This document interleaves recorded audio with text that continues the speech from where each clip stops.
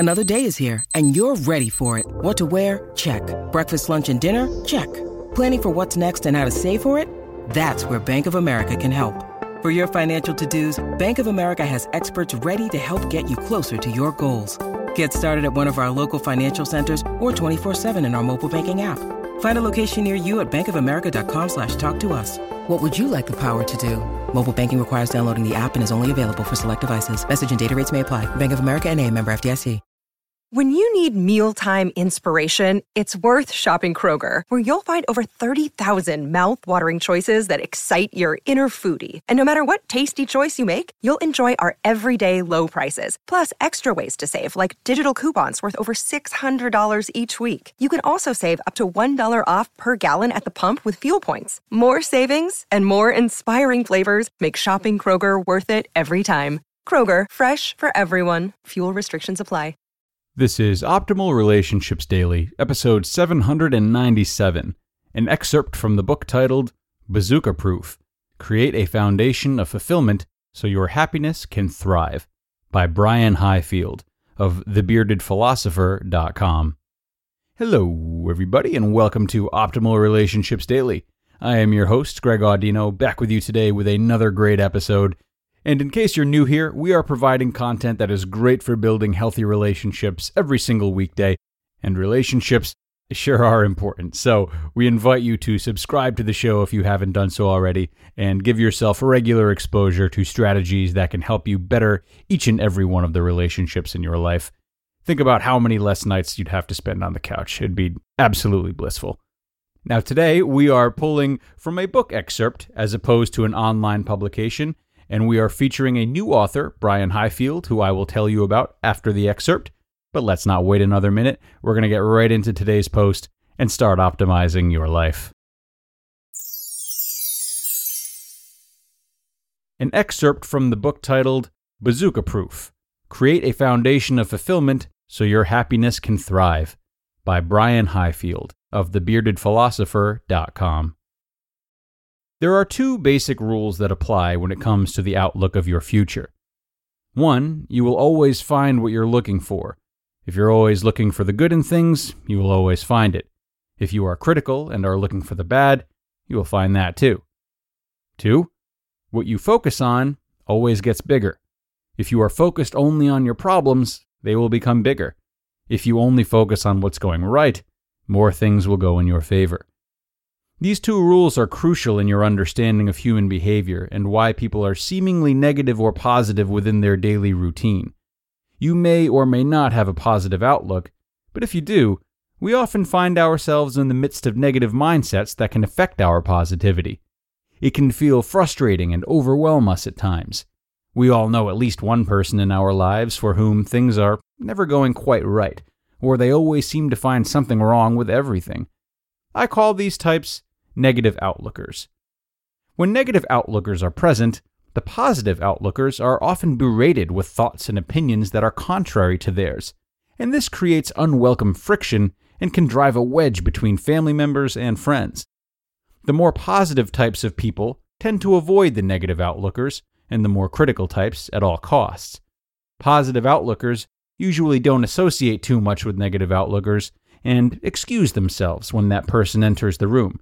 But positive outlookers want to help change the lens in which the negatives see the world. We positives think it will make both of our worlds a better place. It is possible for the negative outlookers to change their outlook, but they have to be willing to change. That is half the battle, and it is critical before any transformation to a positive outlook can take place. Many of the more negative outlookers are content in their own misery, and by habit, they are comfortable in viewing the bad side of things. They aren't bad people, they just had a series of bad experiences since an early age that formulated their negative beliefs and habits of offering criticism to anyone within earshot. My advice is not to run for the hills when negative Nancy or Dougie Downer enters the room. I find it more interesting to observe and, in a non-confrontational way, insert contrary views when I hear an unfounded negative opinion of someone or something. Again, the negative outlookers aren't bad people, but they miss out on some of the joys of their experience by focusing on the downside. So if you have a family member or friend who would qualify as a negative outlooker in your life, here are my tips for helping them. Tip number 1. Understand that they have a backstory. The person may not share that backstory with you, but if the person is a close family member or you grew up with them, you may already have an idea of what their backstory is. If you met them later in life, understand that if you walked in that person's shoes, especially when they were young, you would know what may have formulated their thoughts and negative habits. Everyone has internal struggles they are dealing with, and with some people, they become external in the form of negative thoughts. Tip number 2. Identify their good traits. Every person has a good side, and we need to identify their best qualities so we can focus on and build upon them. What do they value? What brings them joy? What do they look up to? Answers to these questions can lead you to their good qualities. Once you appreciate their good qualities, in addition to understanding that there may be internal struggles they are dealing with, you can begin to encourage a more positive view of what's around them. Tip number 3. Take an indirect approach. You need to understand that they may not want any help. Remember that anyone who isn't open to change won't change. They may feel they are perfect in their way of thinking and enjoy being negative and critical. Some feel that it is their place in the world, so they may feel they will lose their purpose if they change who they are. We don't want to confront their views head on. We just want to tweak how they think, not change who they are.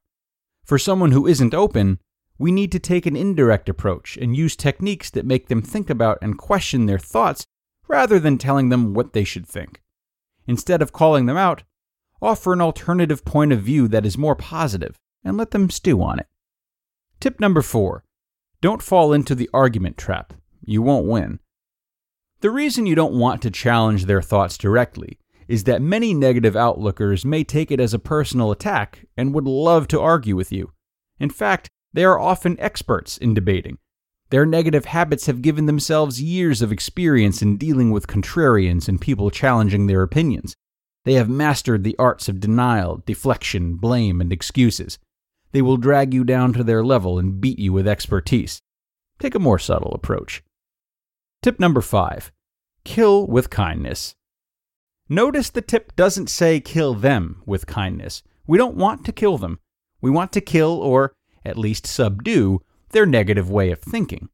We can do that by nullifying their negative comment with a positive one. For example, if they say something mean about a particular person, add a comment that humanizes that person and diffuses the negative comment. Negative Nancy may say something like, "Did you see Brenda's necklace? What dollar store did she buy that from?" You may diffuse the negativity by responding with something like, "I don't think it's ugly. Maybe one of her kids bought it for her. And besides, she obviously likes it." If Dougie Downer says something like, "Oh God, there's Chad. He's really full of himself," you may respond back with something like, "Yeah, he comes across as confident. I bet it really helps him earn a living with his corporate job." These examples show how you can counter the negativity without being confrontational and be kind at the same time. And it doesn't have to just be about people. The same approach can be taken with negative comments or actions towards places and things as well. Now, if you are the focus of Negative Nancy or Dougie Downer, and they launch a direct personal attack on you, there's always a mature and simple way to diffuse their comment and redirect the focus to something else. In a scene from the movie The Big Lebowski, the dude was confronted with a sharp personal attack in which he calmly responded with, "Well, that's like just your opinion, man." This is a great and funny example of de-escalating a potential confrontation. You just listened to an excerpt from the book titled Bazooka Proof: Create a Foundation of Fulfillment So Your Happiness Can Thrive by Brian Highfield of thebeardedphilosopher.com. And I love this excerpt because it provides us with an opportunity to take our understanding of people with negative outlooks to a deeper level. Sometimes we complain about them and shun them. Other times we claim to not judge them, but rather just disassociate with them for the sake of our own mental health. But what Brian has done is reminded us of their stories and given us strategies to peacefully interact with them. This is the true victory for people who seek to maintain positivity in their lives. as they find ways to interact with those who disagree, lean into challenges, and stand to give themselves and those with more negative outlooks less to be afraid of. And a bit more about Brian, a new contributor here on ORD. Through his own transformation from a depressed youth into the happiest person he's ever met, author, speaker, and entrepreneur Brian Highfield inspires others how to live their own life of fulfillment. After retiring from a successful career as a global communications leader in his 40s, Highfield founded multi-million-dollar businesses in the sports and healthcare arenas. Now, in addition to speaking regularly at seminars, he shares principles on the topics of happiness, health, finances, and personal growth on his website, thebeardedphilosopher.com. You can also follow his journey via social media on Instagram at @TheRealBeardedPhilosopher and Facebook too. He and his wife Holly are stay-at-home parents to one son, and they split their time between Sarasota, Florida, and Cleveland, Ohio. And on behalf of the whole OLD team, let me just say that we appreciate his work, and we are happy to be able to share it with all of you fine listeners. That is it for now, though, friends. That's another one in the books. I thank you for being here today and helping us to celebrate a new author. Still lots of great material left for you this week, though. We pick it back up tomorrow, so don't miss out on that episode where your optimal life awaits.